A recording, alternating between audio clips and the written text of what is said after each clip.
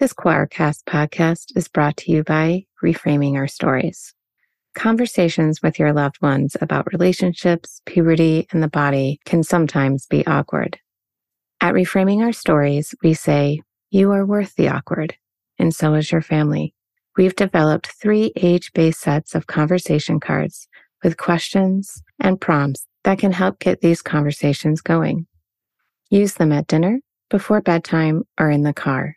Learn more through our store at www.reframingourstories.com. That's www.reframingourstories.com. The mind that was in Jesus, that mind is in me. Without me, life has no meaning. Why would God tell you what I'm thinking and tell you what I've said to my wife or my husband when you're not around? It's because I'm the pastor of the church and I need to know. This is the only place where you can see truth. Hey, heathens, you're listening to the Deadly Faith Podcast, where religion and crime collide. I'm Lacey. And I'm Lola. And this shit is violent. It's continued. Welcome back to part 2. Just like you guys were left on a cliffhanger, so was Lola. Lola is listening to this an entire week later. And so all week long. I am not having a good time out here. I am struggling. Waiting for this. All week long, she's like, I need answers now. Do you know how many times I could have Googled this? I could have gone on Reddit and found all the things, but... Yep, you could have. I had self-control. You're amazing.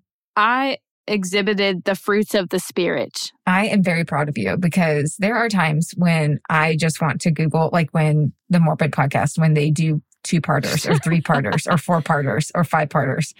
I just want to Google the case and get like a 20-minute like synopsis really fast just so I know what the hell's going on. I know. But I don't do it because they do such a good job when they do multiple parts that I'm like, ugh, I'm going to ruin it for myself. I know. But I don't. I'm ready. So yes. Get to it right now. Tell me what happened. Let's jump right into this. Let's just not leave you hanging any longer. So just to give you a little rundown, where we're at in the story, remind you where we're at. We are in the church. They've just had a all full day church session. Yes. And then Tiffany has asked all of them to stay, the Leonard family. And as the boys are being berated, Christopher and Lucas, Joe punches Lucas in the back and the beating began. Now, just quickly, as this is starting, Tiffany pauses all of the questioning that she's doing to the boys right now because she wants to make sure that the recording is going. What? Yes. She Why? wanted to make sure that, because they would record every session, like audibly and video. And she just wanted to make sure that the recording equipment was not only on, but like recording at this moment. Are you guys getting this? What? Yeah, basically. Mm-hmm. So after she got confirmation that it's on and going, she continues on. And she's asking a lot of these, a lot of questions to the boys. And the boys are being pretty silent at the beginning. And Bruce, Lucas and Christopher's dad, speak up and he says, quote, if he doesn't answer, hit him, end quote. What is happening all around me? So at this point, multiple people start hitting Christopher. This is like a stoning. This is what this reminds me of, is a stoning. Yes, it really is. Now, I can't remember.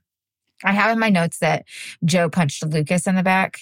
Okay. And so, but if I'm remembering correctly, when they started the hitting, they were hitting Christopher first. And so maybe I have it in my notes wrong and Joe punched Christopher and not Lucas. I could be completely wrong. So after Bruce says that, multiple people start hitting Christopher. Linda, fucking hate Linda. She was punching him so hard, he's bleeding. Linda, yeah. Linda? Yeah. And then... Come here, Linda. We need to talk. Is Linda dead? No, Linda is not. Well, me and Waya want to fight you. That's all. Waya's like, bitch. She said, pull the fuck up. Pull the fuck up, Linda. Goddamn, Linda. Wait, how is this? Is this the mob mentality? Like, what is this? It It really was. And this is just the beginning. Unfortunately, I'm really sorry. Like this, it gets bad. Even his mom, Debbie, joins in and hits him too. And before you know it, Bruce is also attacking his son. I think at this point it was just Christopher.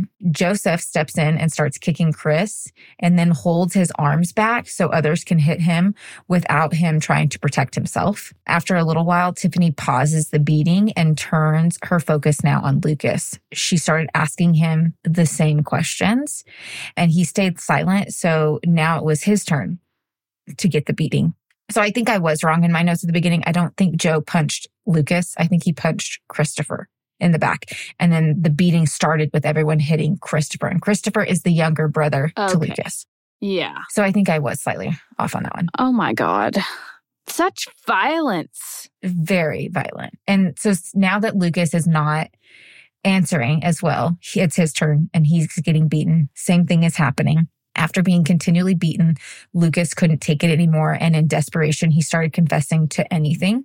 Just like I said in part 1, when they would have these counseling sessions, quote unquote, I'm using air quotes, they would be berated for so long. It was like the only thing that I can compare it to, in my opinion, is when somebody is being interrogated by the police and the police are using very strong and forceful tactics and they are interrogating the person for so long, the person ends up doing a false confession.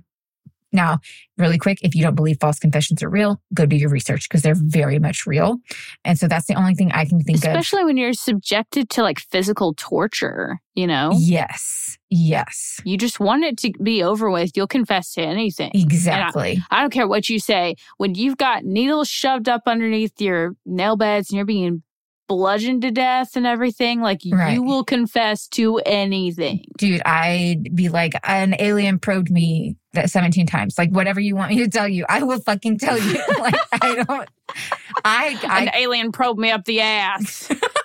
I just was like, I'm going to think of the most out there thing. You know what? Aliens are real now, too. So I know. We've been having some y'all jot on that down. I know. I don't even care.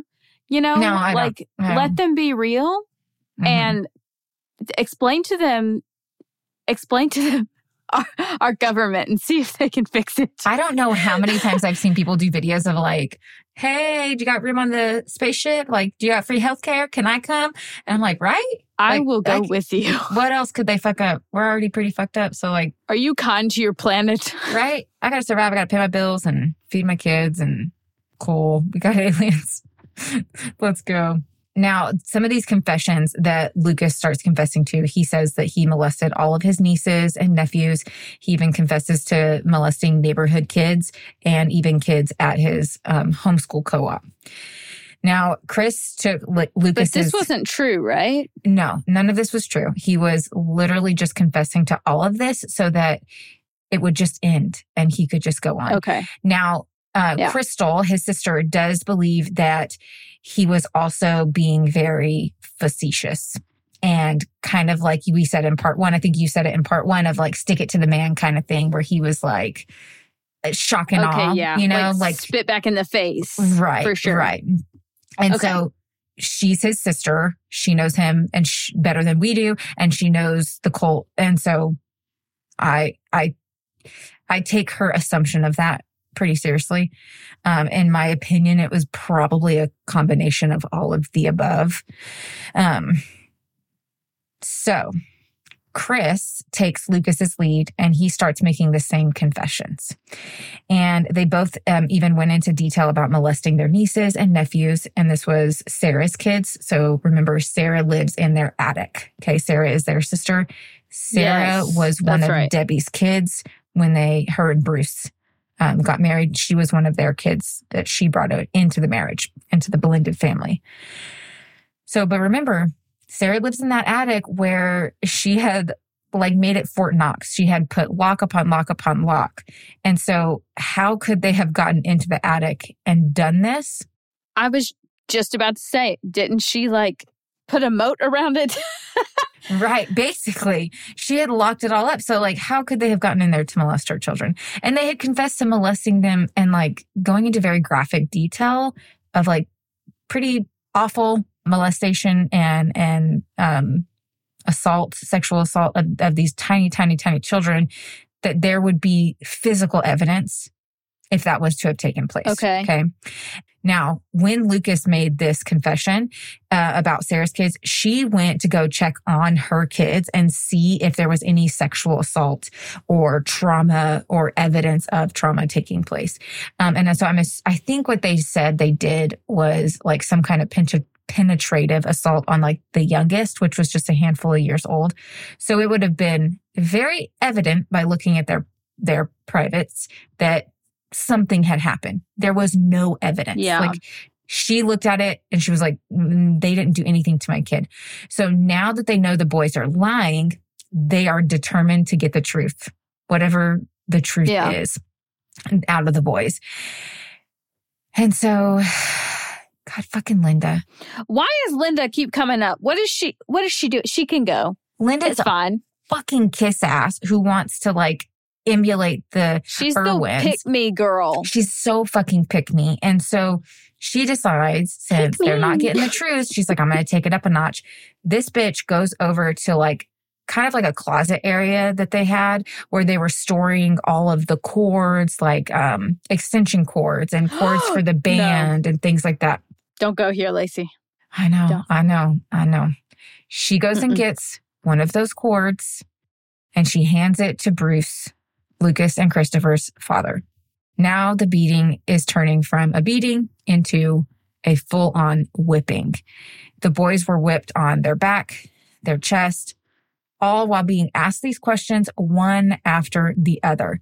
And if they stayed silent, they got whipped even more. As a father, how are you doing anything that you're doing? I don't know. Where is the parental, gene or intuition, what? I have to, because that's like my first initial reaction as well when I hear stories like this is like, how the fuck did you let it get this far? But I have to like step back. There's just that instinct, isn't there, to like step in? But you also have to think, I have to like step back and think, okay, this was a man. I'm talking about Bruce and Debbie, the parents. These were people who had been systematically abused and manipulated and brainwashed for years. And now one of their children or both of their children potentially are partaking in some form of molestation against other small children. And one of which is their daughter, saying that he watched her shower.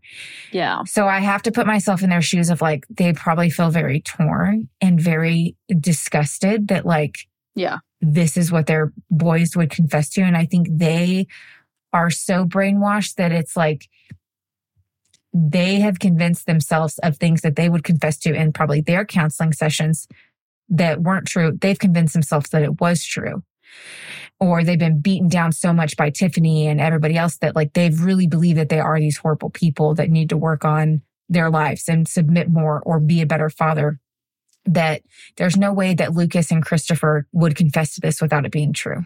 And so they're in this mindset of this has to be true or some form of this is true. And we have to get to the end of this. We always want certainty.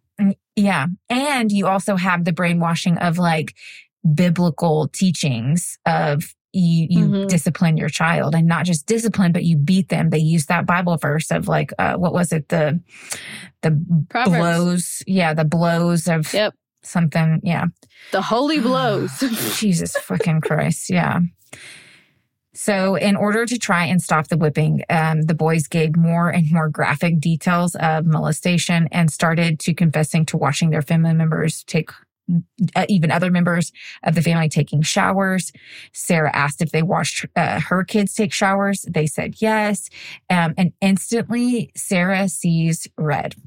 Oof. They're trying to get this beating to stop. They're confessing to everything. They're confessing to more and more graphic molestation. And now they're confessing to watching her kids take showers. And this is not something that she can physically prove or disprove in this moment. And it's plausible because they have to shower in the bathroom right beside their room. Yes. So in this moment, Sarah sees red, and her rage just goes from a 0 to a million in this moment. She immediately grabs the cord and starts whipping them one after the other. The difference is when the other people whipped the boys, they took the cord and they took the plug-in on both ends and they folded it and held the plugins in their hand. So the looped area was what the boys got whipped with. When she decided to whip them, she turned the cord over. And so she was holding the loop in her hand and whipping them with the pronged end and the other end. Yeah. This is just like trying to get it to stop, and it keeps getting worse, and trying to get it to end, and it just won't end. Does she not know them well enough? Or did she not know them well enough to know what they were doing, like Crystal was saying? Or she had known them her whole life. But remember, Sarah was the one who she would leave the church for a while. She moved to a couple different places, and then she came back. And so she had kind of had a life outside of the church at some points. And she had, at this point, had 3 kids, if I'm remembering correctly. And every single child had a different father. Not that that's a bad thing. It's just she was not following the rules that the church was putting in place. But she also was very much, after she came back and lived with her family, the Irwins kind of took her in. She was kind of their puppet, and she was tattletelling on everybody in the house and even her mom. And so in her mind, she was doing what the Irwins were saying was God and godly. And so, okay, I see. That's her brainwashing at this moment. When she is blacked out rage right now, and she's hitting him with these prongs over and over and over again. And when they would try to protect themselves, Joseph would come up and hold their arms back so that they couldn't. He was forcing them to take the beating and the whipping from the cord. To remind you, Joseph is one of the Irwin brothers. Now, the boys begged them to stop. They were in so much pain and they were bawling. Lucas had blood puddling from his groin area down his leg, and it was even soaking his jeans into his shoes, all over his sock, everything. While Lucas is laying there covered in blood, God, fucking Linda, this bitch, she leans in and she has the audacity to ridicule him by saying, "Ain't so tough now. Look, you peed yourself." Linda, come here. Let's talk. I don't think I've ever wanted to about punch God's love and how that is not part of it. I don't think I've ever wanted any stretch of the imagination. I've never wanted to punch somebody as much as I've wanted to punch Linda. And I've told this case with Christian times. Right. Nah. I'm going to straight from the devil himself. Rage straight from the devil. Soccer puncher. Heard that. Right in the titty. Right in the... You just got that. Right in the titty. Right in the titty. That was good. Oh my God. I feel sick thinking about how much pain they were in. I can't even begin to imagine. Now, the only one of the group I'd rather die. Yeah, well. I was going to say, this is titled a certain way for a reason. Exactly. So. Tiffany was the only one out of the whole entire group that didn't lay a hand on the boys herself. Of course she did. She had her minions to do it. Every cult leader isn't the one who does the shit, right? It's always the other fucking people because they're little fucking minions. For hours, this beating continues. The boys are crying, bleeding, and begging them to stop. And this is over and over. Now, at 3 a.m., mind you, this beating started around just a little after 10. So it's been 3 a.m. It's been roughly 5 hours, maybe a little less. Bruce, the father, finally has them stop to take a break. Him and Tiffany get together and they make a plan to separate the boys to, quote, get the truth. I'm sorry. I'm fucking sorry. It's been 5 goddamn motherfucking hours that you've been beating these boys senseless. They're bleeding everywhere and they're black and blue from head to fucking toe. They've been confessing to everything under the sun that you are asking them. And it's been 5 hours and you're asking them for the truth. What's the fucking truth? Yeah, what what's the answer you want to hear at this point? If they're confessing to something that you're challenging and you like have, I guess, some preconceived notion about, like, what was the end game? It feels like there wasn't one. Was this just fun for them? Was this just like some sadistic, like weird spiritual ritual that they could like get off on? I don't get it. If anyone was getting off, it was probably Tiffany, because she's a power hungry little cunt. The only thing I can think is that maybe they thought there's got to be more. There's got to be more. There's got to be more. And so they just kept going. 5 hours worth of information. How much more are they thinking they're going to get, though? They're gonna. How have they not passed out from the pain or blood loss, too? Yeah, like, I don't know. I wonder if that happened. I have no idea. At any point. In this time, during this time frame, I have no idea. I don't think so. But yeah, in reality, none of us have experienced, at least me and you, brainwashing to this extreme. And so we can come up with theories like all day, but I don't think we'll ever understand it, which unless you've walked it, you can't. Yeah. I wish we did understand it, because then it would be easier to help prevent in the future. But it's good when people like Crystal, come forward and talk about these hard things that, like, and she's having to relive trauma, and we're grateful that she's willing to walk that road again to, like, bring light to things that happened and hopefully give us information of how we can stop it in the future. Yeah. And I will get to this at the end of this, today's session, case, whatever. I'm going to talk more about Crystal, and she's honestly just a shining, beautiful human being, and her healing and her forgiveness, and just, it's beautiful. It's absolutely beautiful. The things that forgiveness. Wow. Well, just wait, because we'll get there. And I'm telling you, this girl. Wow. She's one of my top favorite people. Love you, Crystal.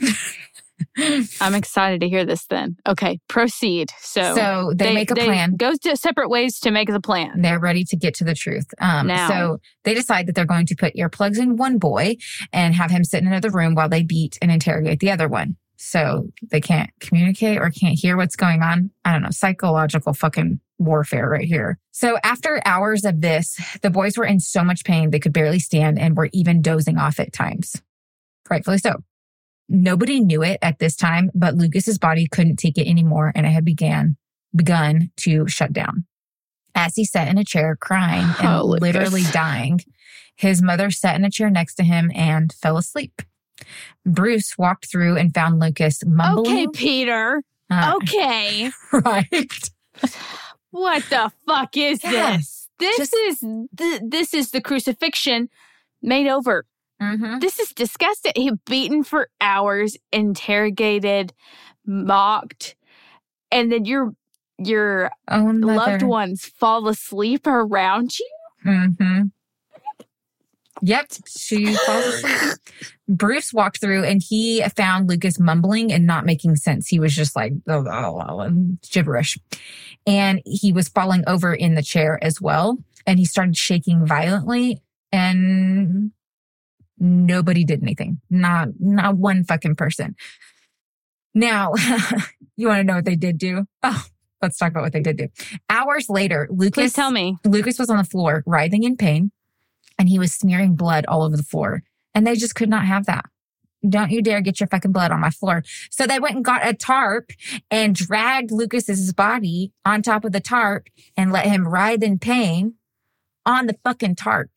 Well, at least they have their priorities straight. Right way is like, that's some fucking bullshit. I feel so horrible about this. Why do I feel like I'm feeling the guilt about it, even though I didn't do shit, but like, oh my God.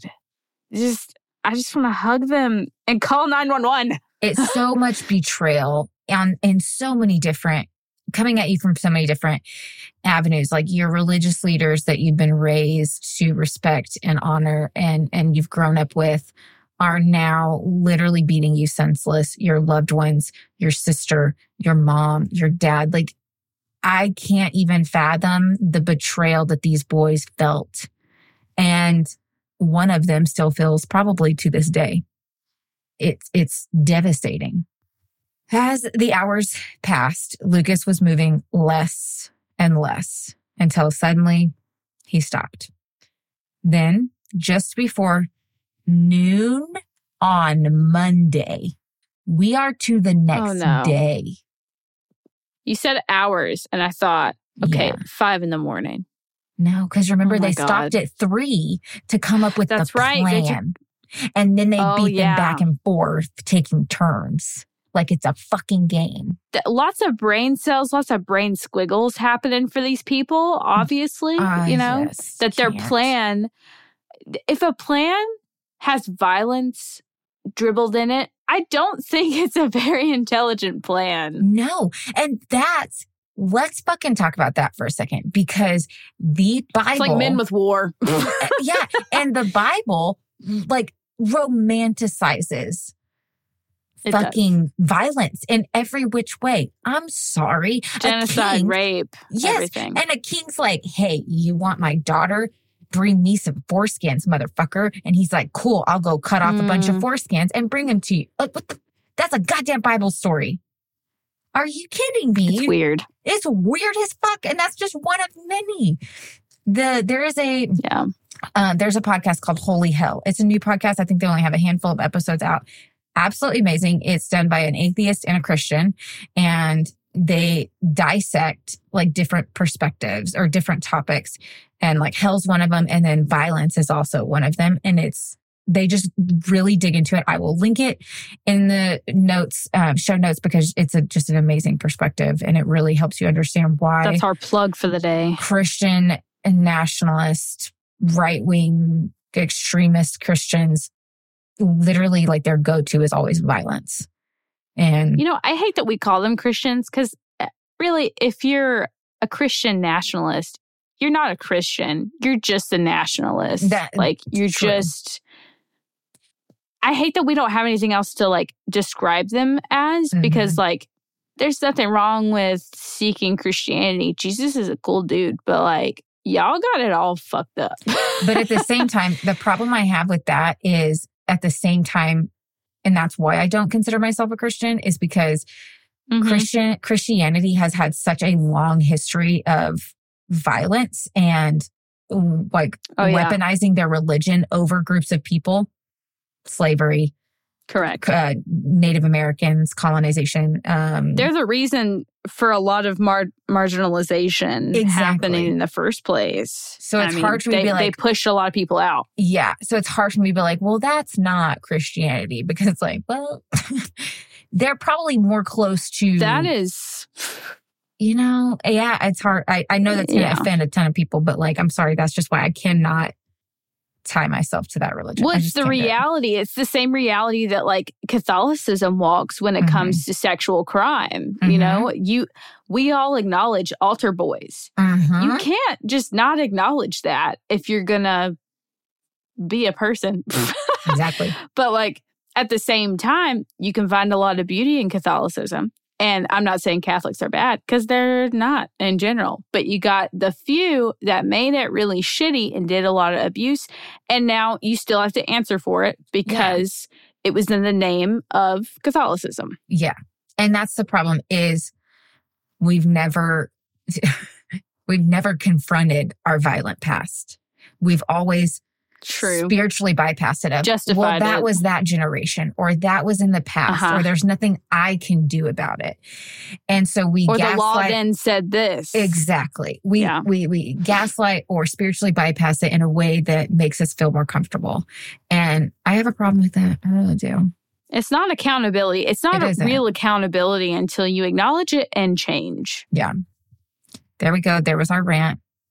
No. Yeah. Let's go back to Lucas. Bunnies. Bunnies. I don't know what's wrong with me. Just keep going. Okay. Just before noon on Monday, Tiffany yells, and Debbie and Bruce, his parents, come running in, and they find that Lucas isn't moving. Not only is Lucas not moving, he's also not responding. They're shaking him. They're trying to arouse him. Nothing. Oh, now you're worried. Now. Great. Because they also realize at this moment, oh, fuck, he's also not breathing. So they all stood there in shock, Yeah, they just stand there. They're just standing there in shock. And Daniel and Joseph, the brothers, run upstairs yelling, Mom, come quick. Lucas is hurt. So Chris at this time notices a commotion because he doesn't hear this. Like he has the fucking earplugs in. He notices a commotion. So he looks over, takes his earplugs out, and he sees everyone surrounding Lucas. And so he's like, what the fuck? And so he gets up and he goes and joins them. And he realizes that Lucas is not there. What did they think was going to happen? Like, your son was covered in blood. I don't know what they thought was going to happen after beating them for hours, you know? Hours. I don't. So Tracy immediately starts CPR. I think she had some kind of CPR training. So she was like literally the only one in the group that knew CPR.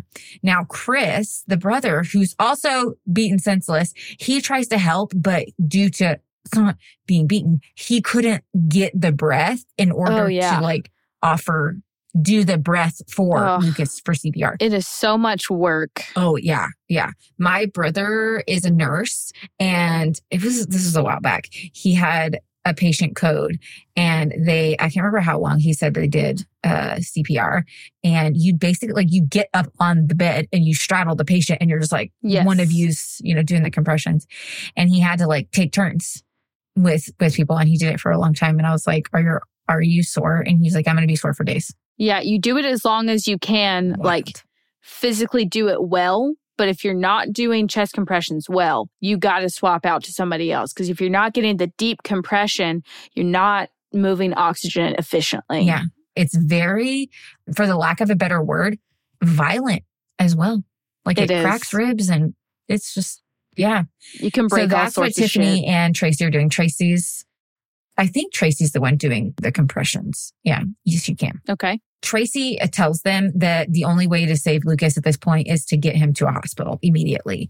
Now, Bruce thought it over while Tracy was trying to urge him, we've got to take him. Because remember, they didn't even take fucking Jerry. I just had his name just flew out of my head. Jerry. They didn't even take Jerry Irwin to the hospital when he had a stroke.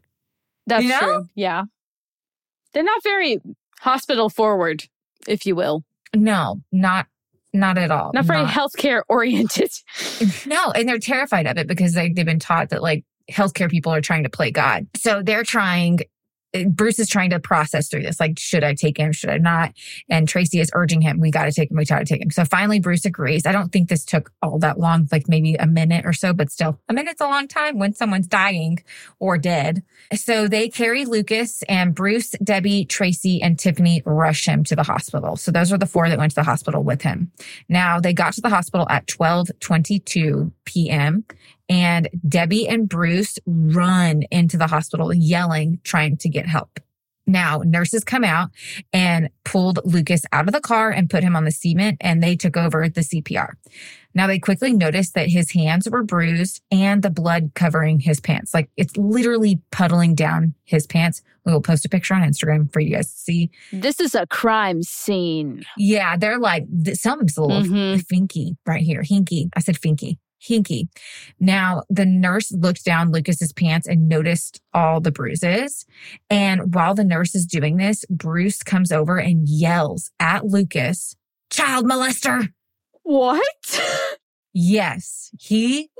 Literally, as his son is laying there, dead or dying, and they're trying to save his life, and he comes over and he's yelling child molester at him. You think he wanted him to die? I don't think he wanted him to die. I think that he was literally convinced that Lucas was a child molester. I guess it makes sense. I mean, if you're that brainwashed and you... Yeah. Now, nurses are asking, what happened? They're very confused, especially the dad yelling over him, child molester. So Bruce tells them, I think he got beat up. Now, the nurses continue to ask questions like, how? Was it drug related? When did this happen? Who beat him up? Come on, we need some kind of answers. And no one would answer anything. So I'm like, okay, for one, that tells me that you knew what you did was wrong, period. This was not justifiable. Do you think they knew at this point they were going to get the cops called on them? Because obviously, I know you haven't gotten to this point, but I'm assuming that I know for hospital staff, any stabbings and gunshots are automatically grounds for calling the police. I don't know if like, I feel like this would constitute it, you know? I don't think that they, as in like Bruce and Debbie and everybody else that's there at this moment, I don't think they felt like the cops are going to be called because I don't think they believed that Lucas would die. Oh, like, I think they were probably in denial at this point. But even if he didn't die, that's severe. Yeah. Well, the nurses aren't saying anything because like they are picking up that something's not right. And they didn't say this, but they knew at this moment when they're not even in the hospital yet, he's literally laying on the concrete. They knew that this was a dead body. This was not a come back to life. You know, you've been out for a little bit and we can do chest compressions or do the shocking and whatever that's called and bring him back. Like they knew that this is dead. What is that called? Defibrillator. Yeah. You said the shocky thingy. Yeah. The shocky thingy. I'm not medical whatsoever. Don't come at me. I'm CPR certified for the both of us, so. Hey, I'm CPR certified. Are you? And I could use a defibrillator. Oh, you just don't know what it's called. It's been years. It has been years since I think we did CPR certification when my youngest was born. We did it again. Well, the defibrillator machine tells you what to do anyway. It's very user-friendly. Yes. So that's the good news. It is. And that's why I was like, I could totally use one. Yeah, for sure. So the nurses are, you know, like I said, they know this is a dead body, but they still take Lucas into the hospital and act as if like they're going to try to save his life because they know that something's up. And so they're like, okay, we need to just get him in and try to get some more answers. So one nurse tried to interrogate Bruce, the dad, but he wouldn't even tell him his name. He was like not saying anything. He just kept calling Lucas a child molester. That's all he would say. And Joseph and Daniel at this point and Chris, so the brothers, Tiffany's brothers and Chris, the other victim, ended up coming to the hospital. But as Joseph got out of the car, he saw his mom and she waved him away like, get out of here real quick. And then he got back-to-back text messages from Tiffany that said, stay away, leave now, like get out of here. Like they knew that. Oh my God. I think, so with that, I think Tiffany and Tracy were like, oh, fuck. This is bad. I think Bruce and Debbie were like in denial and in shock more. And so I think it was they were all probably thinking, both groups were thinking different things at this point. Oh my God. I can't believe Tiffany texted him that. She did. As Joseph, Daniel, and Chris went back to the church, Chris was struggling to breathe and kept throwing up. His body was actually, we find out later, his body was shutting down at this time. Oh my God. No. Someone call 911. The staff at the hospital tried to question everyone, but again, no one's talking. And all the hospital was going off of was the fact that Lucas was beaten. That's literally all they had.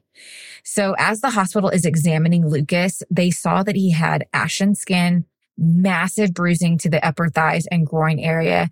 And what they thought was a gunshot wound to the tip of his penis. They believed that a bullet had struck him in the penis. Yeah. Just wait. They believed that a bullet had struck him in the penis, then traveled up into his body, causing internal damage that led to his death. Now, we know that there was no gun and we know that there's no gun involved. Yeah. So he was not shot. Okay. But because they don't know what's going on, they just see a wound that is in his penis and they're assuming that he was shot, you know? So. Oh my God. No one's talking. So that's like the best theory they can come up with at this moment. I really thought you were about to do this whole twist on me and be like, there was a gun. No, he was not shot. And there wasn't a gun. In all honesty, though, like if it was a gun, he would have probably died faster and it wouldn't have been as excruciating. I also thought of that. If we're being honest.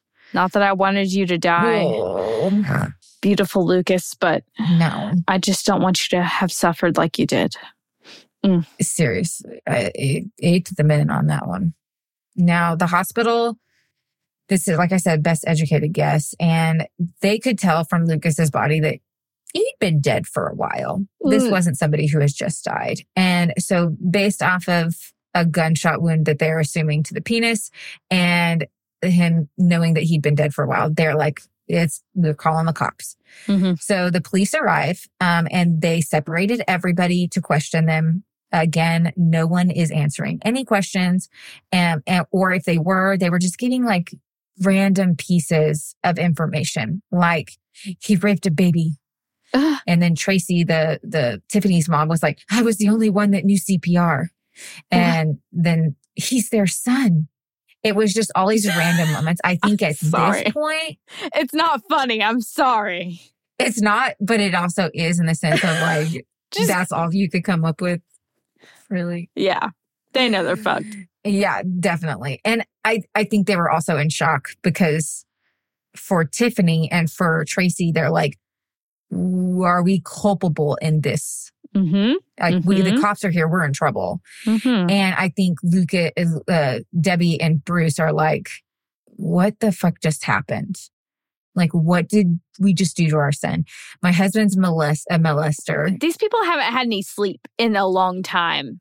Also, yeah, they're going on not only no sleep. They'd been at church all day, over 24 hours. They'd been at church. That's just gross. Now, when they started talking, Bruce and Debbie claimed that they got a call to pick up Lucas on Oneida Street and he was hurt, and then said that they beat him because he was a child molester.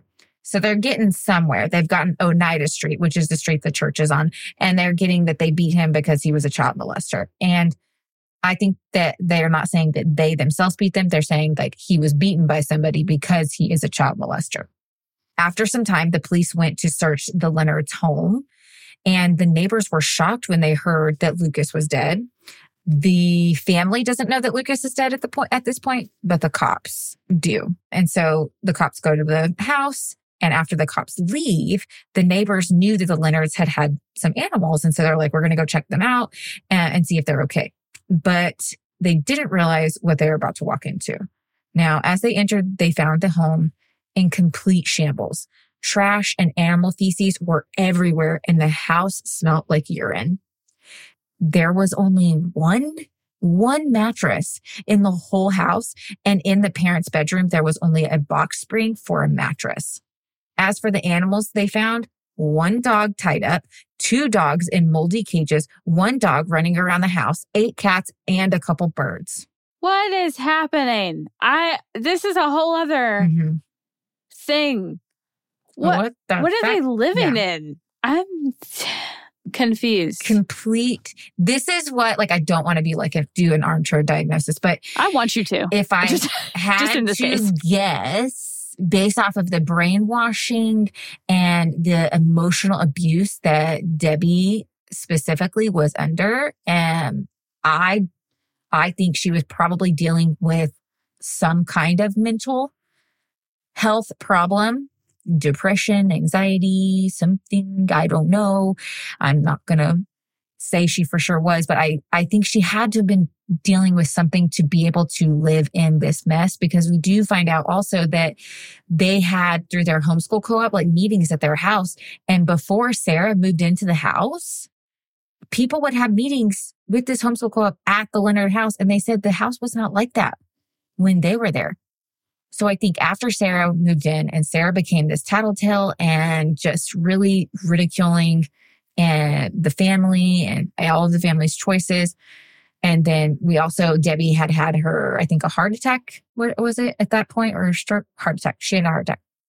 I think all of it compiled on top of each other. She was dealing with some kind of mental health disorder. And when they deal with mental health disorders that are untreated, it can be very easy to live in this kind of... Yeah, it can manifest like in your hygiene for sure, and the way that you live and how you eat and all that stuff. I'm upset about the dogs.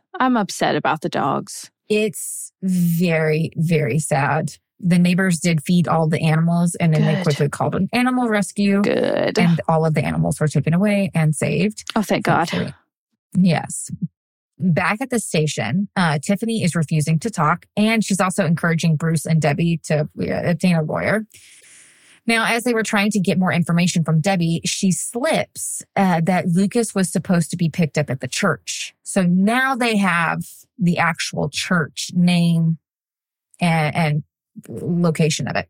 So police now get a warrant to search the church, but when they had searched Bruce's person, so like they did like a person search of all the people, pat down, they found a few bullets in his pocket and they were like, oh shit, now we're going to a church. This kid's been beaten. We don't really know what we're fucking walking into. Could this be another like Waco situation? Oh, do you know that story? Yeah. Yeah. Okay. So if you don't know the story about Waco, we will cover that cult. We're going to talk about it. The cops show up and all hell breaks loose and people die. Okay. That's what you need to know until we go into it deeper. But correct. They were a little worried that could happen. So they're like, we got to get organized. You got to get the SWAT team. Mm-hmm. And so as they're gathering all of this, they still continue to interrogate all the other members. Now, during interrogations, Bruce was told his son had died. Now, he broke down crying, and then they asked him if he thought his son deserved what he got, and he said yes. And even said that he had hoped that Lucas had asked for forgiveness before he died. Oh, my God. How could he? You guys were interrogating him the whole time he was conscious. Yeah. Now, throughout their interrogation, they realized that Joseph, Tiffany's brother, was present during whatever had happened. So they asked Tracy, Tiffany's mom, to text him and have him come in for questioning. I know I keep saying like who each person is. There's just so many people involved in this case. I'm trying to make it easier. I'm glad you are. Okay, thank you. Because I'm just trying to make it easier to follow. Firstly, I have short-term memory. Secondly, right. It keeps me in track. I don't know. So many people. Yeah. Now, Joseph comes in instantly and he starts saying, I wasn't there the whole time. I don't know what happened. I don't know how that killed him. I don't know. Like, that's what he's saying. Say less. All of a sudden, he just starts blaming all of it on Bruce and Debbie, and he ends up giving a list of everyone who was present at this meeting. Oh. Now, they then ask him if he hit Lucas because they noticed that he had many bruises on his hands. Joseph responds with, no. And he wasn't hit. He was spanked. Excuse me? Difference? Excuse me? Because Christians have justified, quote, spanking. Yeah. And not just Christians, a lot of people justify spanking, their children. Like, that's good for them. Excuse me? This is not a spanking. And throughout his entire interrogation, every single time the cops would say beaten, he would be like, it was a spanking. He would correct them every time. Wow. Kinky. The worst kind. Now, Joseph finally wises up a little bit and he's like, I need a lawyer. And he goes, I need to talk to somebody. He actually says, quote, I need to talk to someone. I need help. The cop says, yeah, you do. And he gets up and turns to walk out of the room. But then when he gets to the door, he turns back and he looks at Joseph and he says, quote, you need the kind of help that a lawyer can't give you. And then he walked out of the room. No truer words ever said. That's the gospel. That's the gospel. Right. Mic drop there, cop goes, ugh. So back at the church, the police and SWAT make entry and get everyone out of the church. All the kids were taken and put into state care. One of Sarah's kids asked if they were going to be hurt. The police told them they would be fine, they would be safe. And then the kid said, it isn't safe at home. Now, as the police are trying to get more information from the kids about their home life, they find out that Grace, Lucas and Christopher's sister, had told Sarah's kids to lie to anyone who asked about their home life.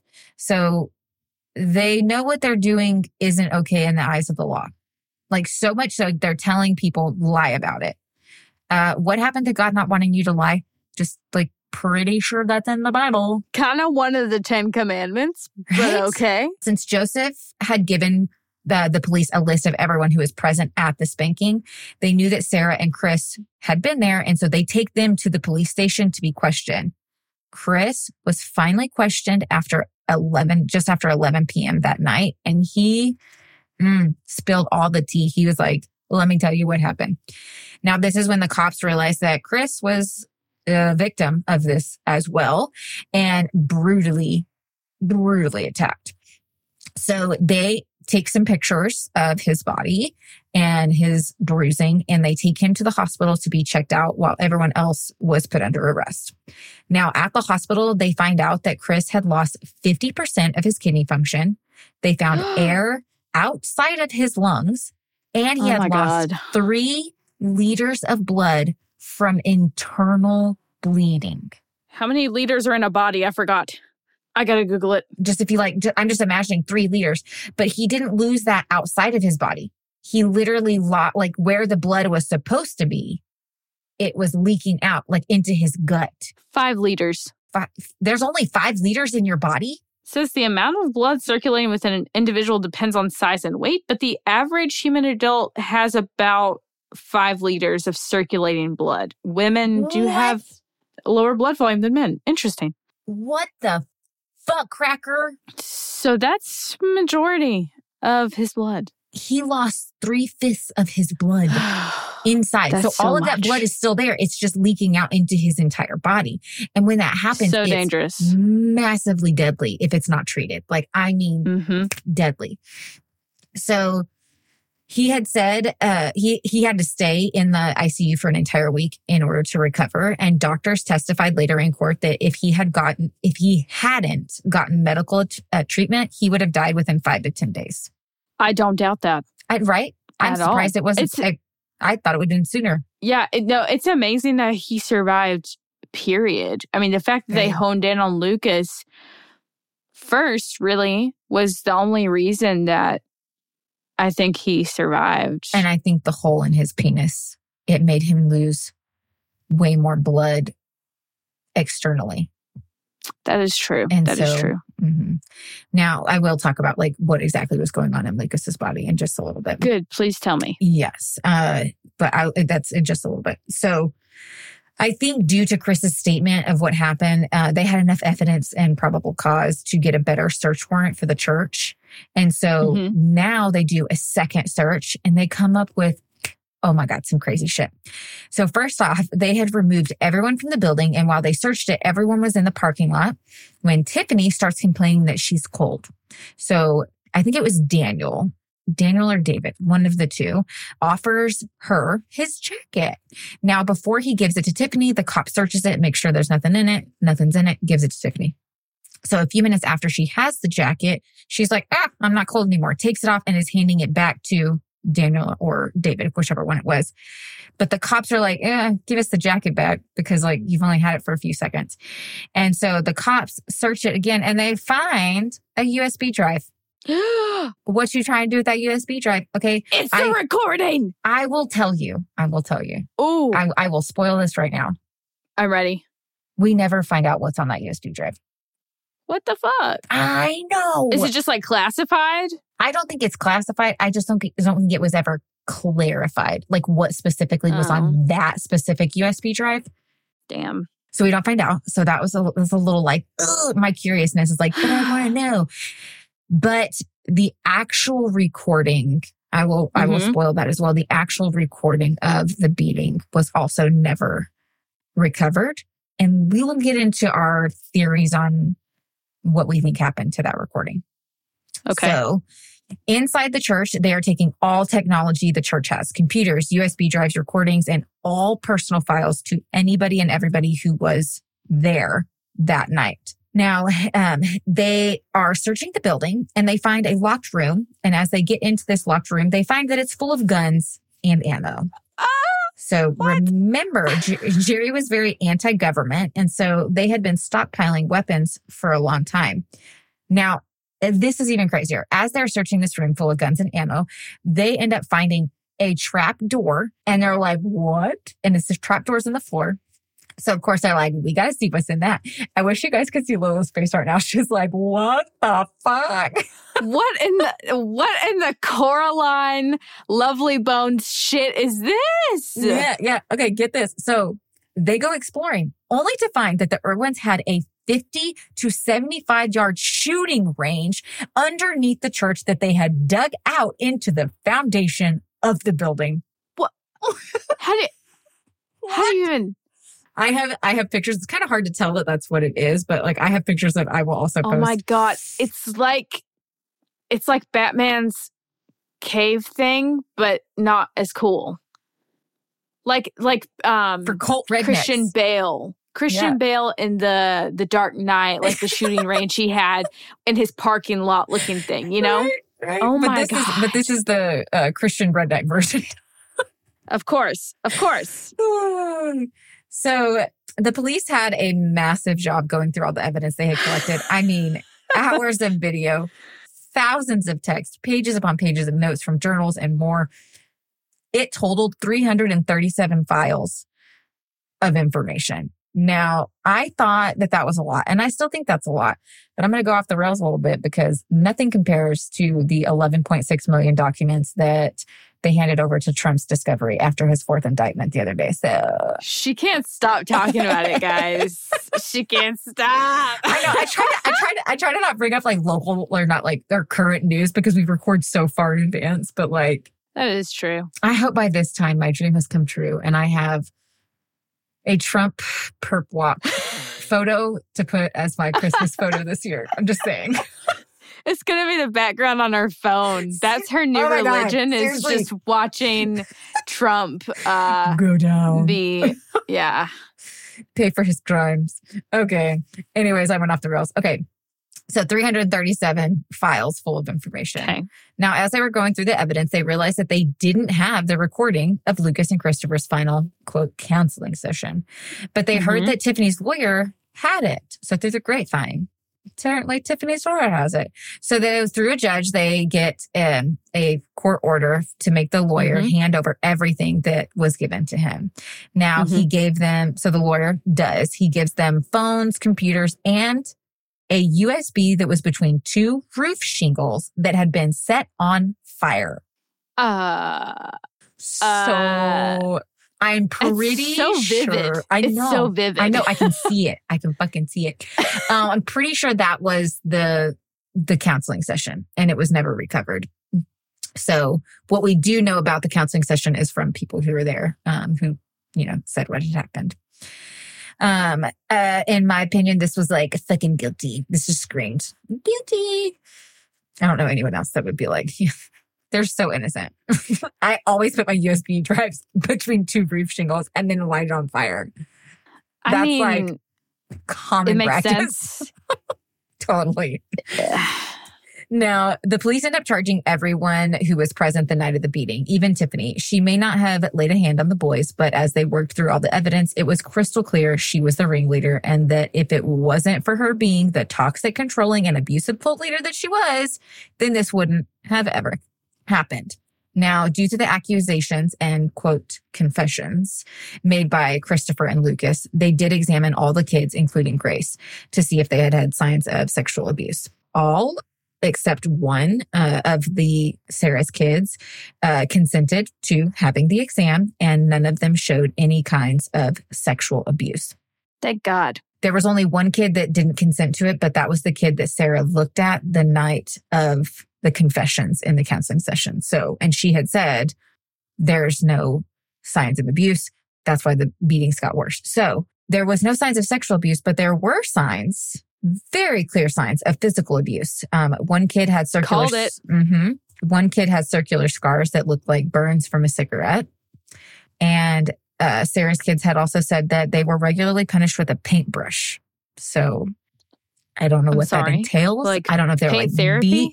beat with the hard end of the paintbrush. I'm not sure, but that's what they said. Now, let's talk about Grace. So remember, she moved into the attic with Sarah a few years prior before. Oh, yeah. Because Lucas had allegedly, quote, watched her shower. At trial, she testifies that Lucas had touched her on her butt, boobs, and vagina growing up. Now, she's asked when she was inappropriately touched for the first time, and she says 4 or 5. And then they ask her, who was it that touched you? And she says, I think it was Lucas. I am a very big proponent of believe victims. But we have to hold what she's saying with an open hand, because we know that she has been brainwashed to believe even laying with a baby without a diaper on is considered molestation. Kids weren't allowed to hold hands. Yeah. Because that's considered molestation. There was so much that was considered molestation that these kids have a very warped sense of what that kind of just like normal things are and what molestation is and isn't. So I have questions like, were they roughhousing and he accidentally touched her and she took that as abuse? Did he actually physically touch her out of curiosity? Because like there are kids, which that's still not okay, but there are kids, especially in these high controlled religious groups that are like trying to stifle sexuality and things like that. Was he curious and he touched? I don't know. I don't know how old he was compared to Grace at 4 and 5. I think there was, a few years between them. So he would have been like 7 or 8. So there's truth in her story, but we still have to consider all the external factors. Yes. And that's where it's we'll never have like a really clear picture of what did and didn't happen. And for sure. That's frustrating. Yeah. In my opinion, and some of you may disagree with this, and that's fine, but I feel like if we equip our children with like age appropriate knowledge of sexuality, and I'm pretty sure I said this in part 1, as they grow up, they will be able to approach sexuality with a more positive and informed mindset. And it will kind of strip away the negative stigma that a lot of society, not just including religious groups, have around sex and sexuality.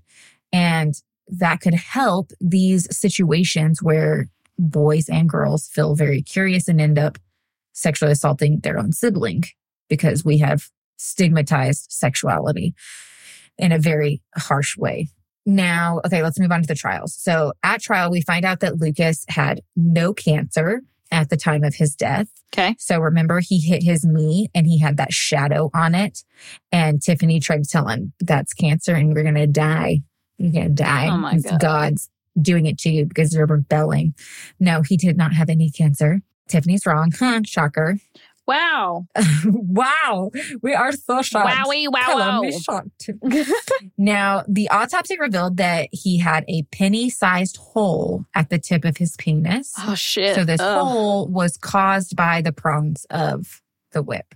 Now, I don't think I said this earlier. She had whipped the boys so hard with this whip and the prong ends that it was literally breaking. Like this really thick extension cord was breaking. She was. What kind of brute force is behind that woman? God damn. He was also dehydrated, and due to his kidneys shutting down from the beating, it caused toxins to leach into his body while his salt levels rose. All of this combined caused his cells to shrink, and it lowered the blood flow he had to his brain. The combination led to confusion, muddled thinking, seizures, being lethargic, him passing out, and then his eventual death. Christopher also testifies and explains that everything they had confessed to was a lie and that they were just saying what they thought the group wanted to hear so that the beatings would stop. The first trial to take place was Sarah and Bruce. They were tried together. I'm not really sure why, but they were. So they were the very first trial. Now, Bruce pled guilty. He was like, I did it. While Sarah waived her right to a jury. And now this meant that the judge would be her jury the whole time. And she went ahead with an actual trial. After hours and days of Sarah being questioned by the prosecution and defense, the judge decided, like, I'm going to come down hard on her.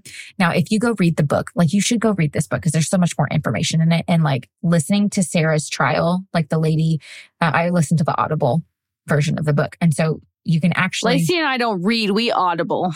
I Audible everything. Sponsor us. Anyways, if you listen to her, like the things she was saying to the judge, like trying to justify her thought process and like why her beliefs were the way they were. And she was very disrespectful to the judge and to this whole proceeding. It was wild, and it's too much to like try to go into detail, but you should read the book because it's amazing. And it's just very interesting listening to her. But the judge comes down hard and he's like, nope. And she was found guilty at only 34 years old. She was found guilty of first-degree manslaughter, 2 counts of first-degree assault, and 2 counts of first-degree gang assault. She was sentenced to 25 years in state prison. If she serves her full sentence, she won't be released till around 2041. Mm-hmm. Remember, her and Bruce are being tried together, and Bruce pled guilty. And so actually, Bruce, during his time in prison prior to the trial, he had actually been able to start deprogramming from the brainwashing, and he was truly remorseful of what had taken place. There was a man, he was another priest. I think he was, I can't remember what congregation he was with, maybe Anglican. I can't remember, but he saw this whole unfolding, and he went, and I think he had done jail ministry and stuff. And so he went and he just really helped Bruce start to see how much he was brainwashed, and he was able to really come out of it. And this was huge. So at sentencing, many of the people that had seen that he had changed and he had been able to come out of it, many of them wrote in about his changes and how, remorseful he was, basically trying to write in on his behalf to the judge. And so hopefully the judge would take that into consideration when sentencing him. And the judge agreed that Bruce was truly remorseful and that he was very regretful of what had happened. I know it's the same words, but the judge did end up giving Bruce 10 years in prison. Now, if he serves his full sentence, he won't be released till around 2026, but he will be up for parole in 2024. And from what we do know, he will be most likely will be released next year. Wow. He has gone through, this is one of those cases with Bruce specifically where I, in my deepest heart of hearts, do not believe he would ever reoffend on anything. I think he was able to come out of that brainwashing, and he was able to see what he'd done, and he has to live with that. So yes, he might be out of prison, but he has to live with the fact that he took part in the murder of his child. And that is so much trauma and turmoil that he will live with forever. That's his own prison, to deal with. So, and the reason that Sarah got so much more than Bruce was Sarah was the one that actually was beating them with the pronged end, and that caused the whole. Lucas, so she was held to a much higher standard, I guess, accountability. Yeah. Now, after everybody else in the group saw just how hard the judge came down on Sarah, they were like, oh, fuck. And they started making some plea deals because they were like, that's a long time in jail. So, but the prosecution was like, we will only accept a plea deal if everybody accepts it. That's it. Oh, wow. And I think it was Tiffany. It took her a while to finally be like, okay, fine. And so they all agreed to it. And this is how their sentences unfolded with their plea deals. So Debbie was charged with first-degree assault and second-degree assault and was sentenced to 5 years in prison. She was actually released in January of 2020 after only serving about 3 years.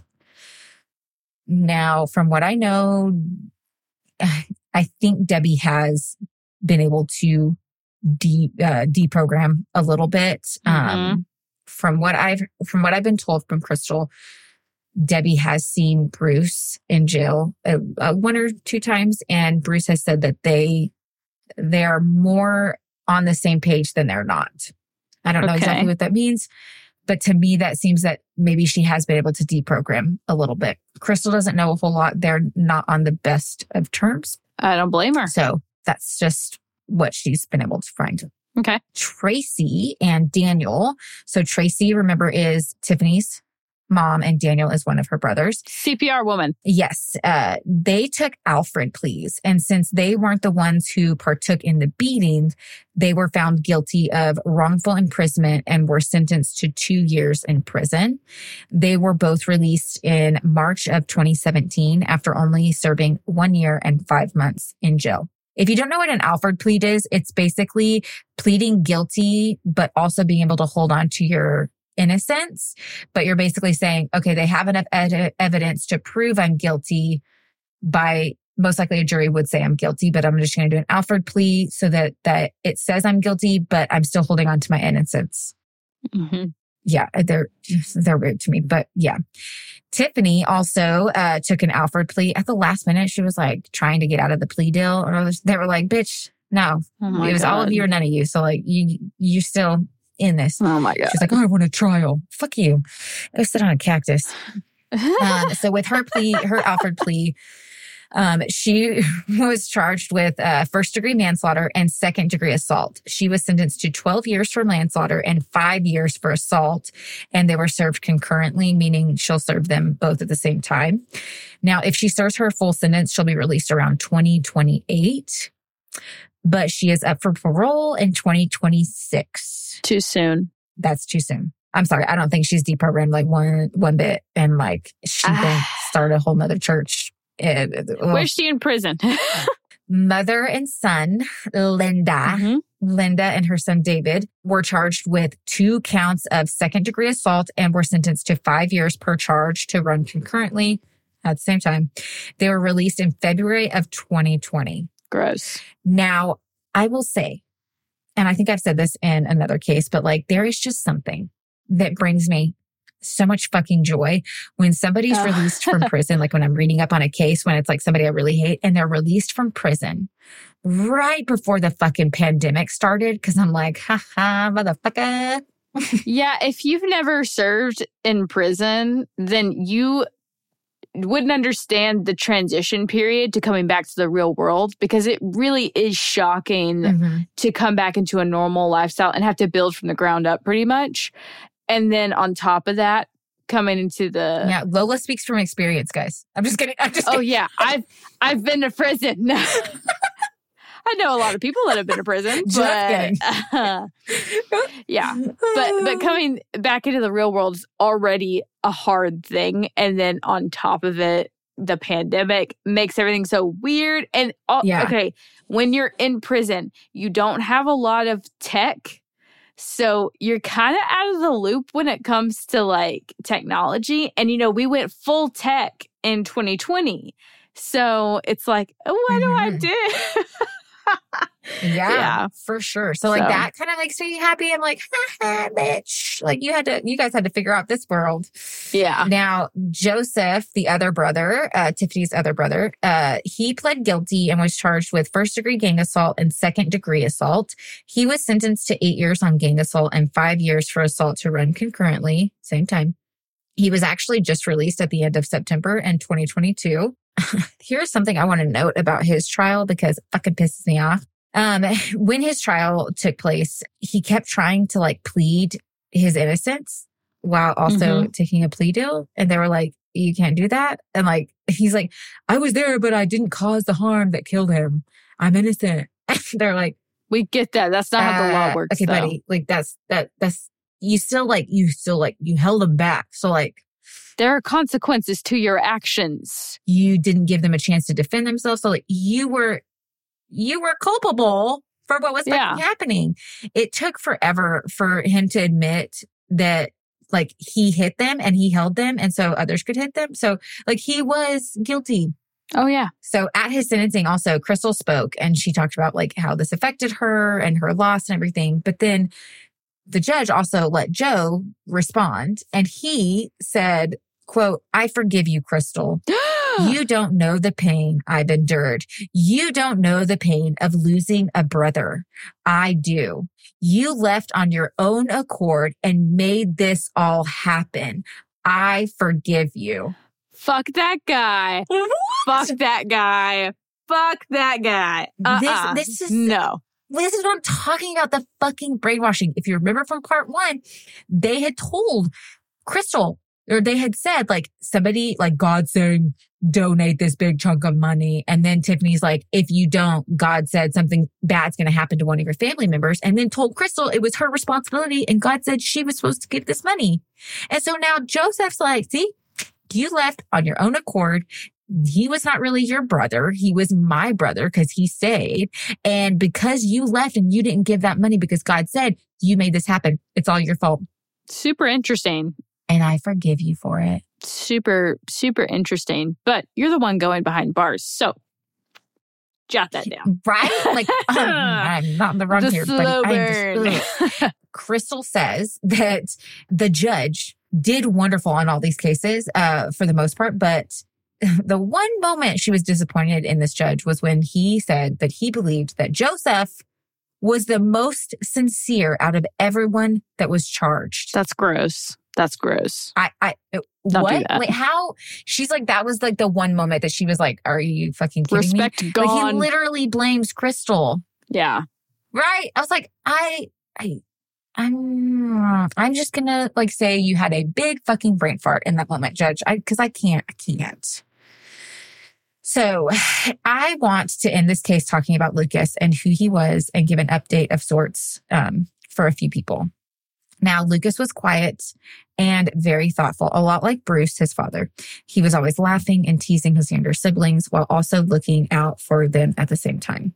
Growing up, Lucas loved tinkering with stuff, and he even carved a few handmade pipes out of wood and stone. Damn. I have a picture of them that I'll also add. They're really cool. Artistic. I think Lucas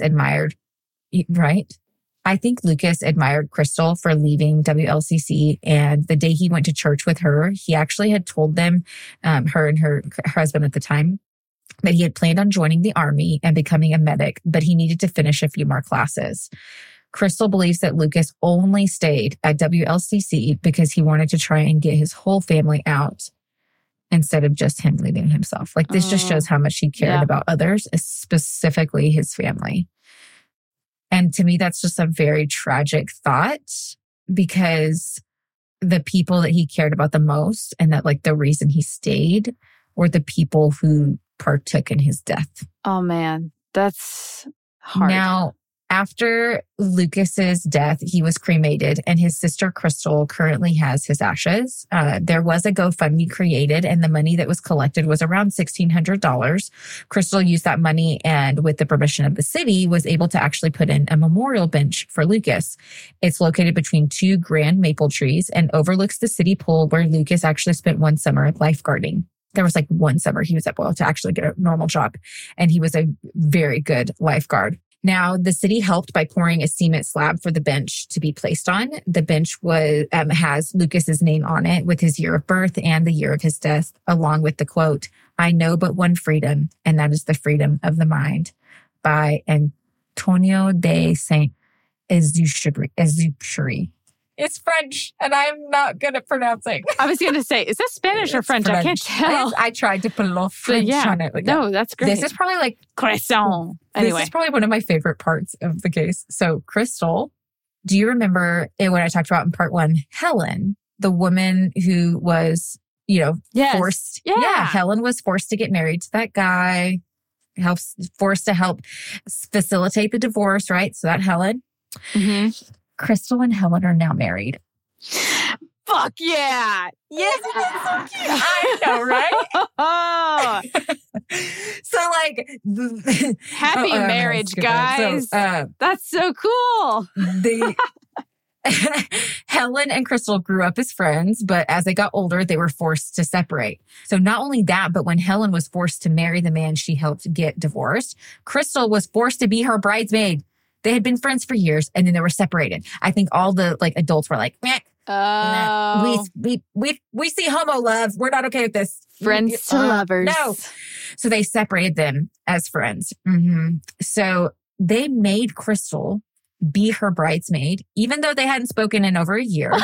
Then the man that Crystal was forced to marry was actually an ex-boyfriend of Helen, and Crystal was forced to tell Helen in person that they were getting married, even though they hadn't spoken in 6 or more years. And then Helen was forced to serve the bride and groom's table at Crystal's wedding. That's weird. That's mad weird. They were doing this shit on purpose. They were doing it on disrespectful. Purpose. It's like they saw the gay love forming. Even though Crystal and Helen say that they didn't realize that's what was happening. As kids, they just really liked each other as friends. They didn't realize it was this emotional connection. Love, yeah. But the adults could see it. And so they were like, we're going to separate them. Not only are we going to separate them, but we're going to throw some daggers in there, any chance we can to make them even more, I don't know, drive them further and further apart, I guess. I don't know. That's crazy. Oh my God. Now, they have been married for, I have 5 years. I think it's probably closer to 6 at this point. So they've been married for 5-6 years. She has said that the best thing that she has got to experience after leaving WLCC is marrying Helen and getting to find her authentic self. Oh. She's currently in her first year of earning her bachelor's degree in forensic criminology. She said this was a 26-year dream of hers in the making, but because the high school diploma that she had earned from the school at that church was fucking useless because they were not registered with the state of New York, that she couldn't get into college. And so she finally bit the bullet a little over a year ago and got her GED and is now attending college. That is amazing. I know. I'm so proud of her. I just can't wait to see like what all this turns into and like what she does through life. She's amazing. Crystal still suffers with CPTSD and continually has nightmares where she is fighting the Irwins and trying to escape. Not long ago, she had a dream where she went into the church, found Lucas, and saved him. She said when she woke up, she felt so triumphant, but only for the reality of grief and anger to take over just a few seconds later. She deals with survivor's guilt and from time to time will wonder, what if I had just given the money? What if I had checked on Lucas after he attended church with me? Now, she knows that these thoughts are not productive. Like they don't do anything and they're not helpful, but it's natural. I would think the same thing. It's natural to do those like what ifs as much as they're not helpful. It's very natural. Crystal's no longer religious. She's tried to attend church a few times after she got divorced from Art, but her kids hated it and she felt invisible and it was just super uncomfortable. She said for so long her prayers had gone unanswered. So she was just like, I'm done, which I totally understand. She says one day she may believe in something, but for now she's okay just walking away completely. Now she does chat with her dad on the phone, Bruce, and by email and by letter, and she visits him. Crystal still grieves over the relationships with her family that she's lost, like her relationship with Sarah's kids. The thing that pains her the most is that many family members still believe the lies about her. Even Debbie and her siblings believe that Crystal conspired with the DA and then with Susan Ashland, the author of Without a Prayer, and was paid heavily for her contributions. She was not. Yeah. This is the part, this woman, I swear, she's amazing. Crystal strongly wants reform and help for her sister, Sarah. Through connecting with her, I found out that Sarah's enmeshment with the Irwins didn't really start till she came back to live with the Leonards. It was supposed to be temporary, but the Irwins took it as an opportunity to make Sarah their own personal live-in spy, to tattle on the Leonards, like I said. She was getting attention and love from the Irwins, and she believed this was what God called her to do and was the right thing. So she fell in line just like many others had done. Now, Crystal understands firsthand how much this brainwashing controls you and how much the manipulation affects your thoughts and actions and how hard it is to come out of it. So she has made it known through her blog that she wants more help for Sarah. She says, quote, Sarah needs help. She needs support. She needs mental health care. The state of New York says that as the sister of the victims, I am a victim of a violent crime. As a victim, I have a voice. Justice is not served by punishment and continued pain for all involved. Justice is correction, remediation, and redemption. So powerful. Wow. I know. It just shows her heart. Now, Crystal has been unable to connect with Christopher since she left the church. Christopher has had a really hard time, really, I think, connecting with anybody who was an adult at that time. I think there's a lot of betrayal. He's still pretty young. He was able to graduate from high school and she did attend his graduation. Crystal is respecting his decision to just not reconnect. But I just really hope that Christopher is able to progress through his healing journey, move forward, find life and love, and find a purpose in life that I just hope this kind of trauma doesn't lead him down a path of destruction or pain and hurt that he's not able to come out of, because that could easily happen. That's definitely one of the most important things when you leave a cult is to you have to redefine what your purpose is and relearn yourself too, or get to know yourself for the first time. Yeah. And create your own identity. And he was so young. He was, I think, 16, 17, around this time. And so he's so young and you're already trying to figure out who you are. And now you've gone through all of this. Both your parents are in prison. Your brother has been murdered. You were part of this horrific attack. Like I just can't imagine what he has and continues to try to process and go through. Debbie was released and went into subsidized housing. Her and Bruce still talk from time to time, and they are still married. Bruce has a year or so left on his sentence. He has big plans and a long list of foods he wants to eat. He wants to go to Florida and hunt pythons and hopes to connect with Rich Dibble, which Rich Dibble was the Anglican priest who helped Bruce deprogram. Crystal says that Rich and his family are literally a pearl, and they're just like what she calls collateral beauty that has come from this whole mess, this Rich Dibble and his family. They've really connected with them, and that's been amazing. Now, in 2019, the WLCC building was sold due to the wrongful death suit that was filed by Crystal Leonard. Now, it was sold for $125,000, and then after paying attorney fees and more, the money was given to Lucas's estate, and it was dispersed amongst his heirs of his estate. Now, each person only received about, I think it was like $1,600 to $1,800. The person who bought the building had planned to turn it into a substance abuse rehab center, but for some reason that failed to happen. Not really sure what happened. Now the church is up for sale and has been since January of 2021. As of August 9th, when I looked it up, 2023, the building is still listed for sale, and she has it listed at $389,000. So I'll buy it for $2,000. Nobody wants it, which like, everybody knows what happened in that church. You know, like it's a stain on the community. And so I understand it's a building. I understand it has history and it used to be a school, but just tear it down. Light a fire, tear it down. You went full Southern, like full cornbread saying fire. I did. Fire. Hey, it's rubbing off on me. What can I say? You went full cornbread and okra.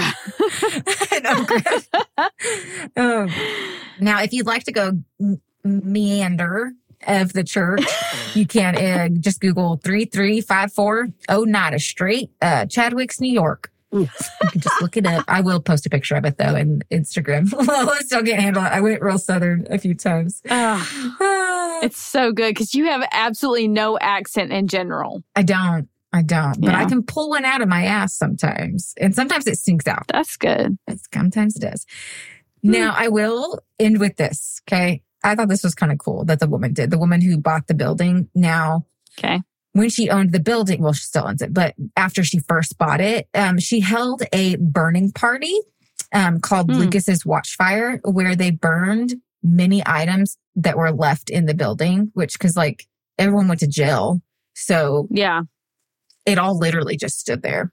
They burned Tiffany's pulpit, school desks, the Irwin's fireplace, mantle, part of their dining room, and they even burned the WLCC church sign. Wow. I can only imagine because Crystal went, like I can only imagine just standing there and watching it burn and how I feel like cathartic. Yeah. Like that would have been.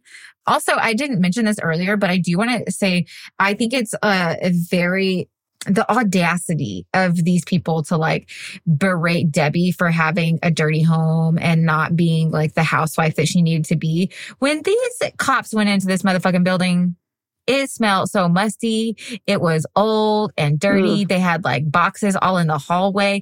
Tracy, the wife, Jerry's wife, she was like having a dog. She was running a dog breeding company. Like just fucking dog breeding out of the church. They had a whole area where they had kennels inside the church, inside this building, and just like dog shit everywhere. And it was nasty and moldy and gross. I'm like, you try to tell Debbie that she needs to be a better housewife? Like, pick up a mop, goddammit.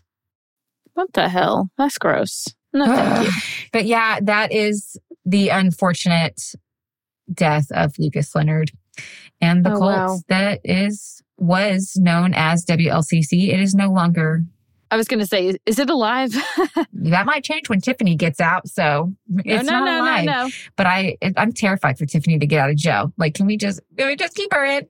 Like, no, but we all know her now. We know what destruction she's capable of. Mm-hmm. And with the help of this podcast and many others spreading awareness of it, it will not breathe again. She is not a prophet. She can't hear from God. If somebody tells you they can hear from God, send them to a medical professional to get evaluated. That's all I'm saying. Actually, you know what? If they say that they hear from God, ask for the phone number, because I'd really like to get in touch with God. I'd really love to just have a direct line sometime. Where's this? I'm sorry, Lola, that doesn't work like that, because like you have to pray enough and you have to be holy enough. Oh, I don't pray, so. We're little heretics over here. Jesus would be like, turn his nose up at us. I am a hydrated heretic.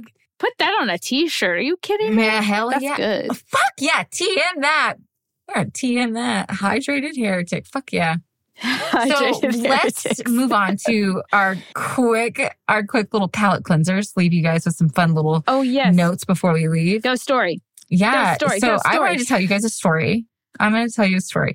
It is the funniest. It's going to make you laugh because my child's hilarious. So this happened a while back, but it's my favorite story, so I like telling it. So my child, my youngest, she is 4. This happened when she was 3. So she was in the bath and she's by herself. And my husband walked in after going out and getting some stuff and coming back in. And he noticed there was a lot of bubbles in the bath. And so he was like, honey, did you pour soap in the bath? And she's like, no, it was the middle child. Like, she said her name, but she's like, it's her. And Tyler goes, she hasn't even taken a bath yet. And she's like, and she's laying in the water. And she goes, it was the ghost. And she points up to the ceiling. Like, it was the ghost who did it. And she goes, hi, ghost. And then she like leans her head down and goes, hi, Allah. And she pretends to be the ghost.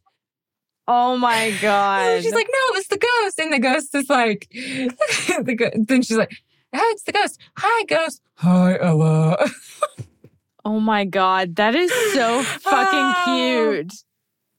Tell me Tyler's reaction. It's my favorite story.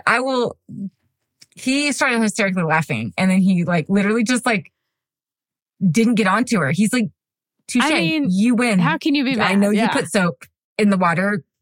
You're not in trouble, because like that was so fucking hilarious. And he just left. He walked out and like was like, Lacey, come here. And he told me the story and I laughed. It's my favorite story. I will tell it on her wedding day. Yes. I will definitely tell it on her wedding day. It's my favorite. What is your palate cleanser, Lola?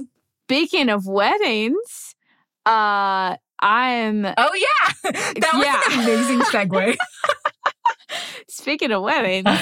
Didn't even mean to. What am I doing? Oh, I'm officiating a wedding in a few days for some friends of mine. And I'm very happy and excited for them. It's going to be a fun time. You have to tell your fiance to take a picture, because they will have pictures. Because I think it's so cool. I have pictures of me officiating my sister's wedding. Have I not shown you those? I have not seen that. I did not know you officiated a wedding ever. Yeah. I have to see it. I just think it's so fucking cool. I'm pretty okay at it, I think. I bet you're more than okay at it. Oh, thanks. Yeah, I'll send you pictures of it. But yeah, so I'm doing that. Super excited. So nice. Well, those were our palate cleansers. I hope you guys at least got a breath of fresh air from those, because it was not a good case, you know? No. I think there were some shining moments at the end, like some beauty that they were able to make from the rubble. But yeah, that is the case of the death of Lucas Leonard and the WLCC cult. If you want to read the book, it's called Without a Prayer. We will link it again in the show notes.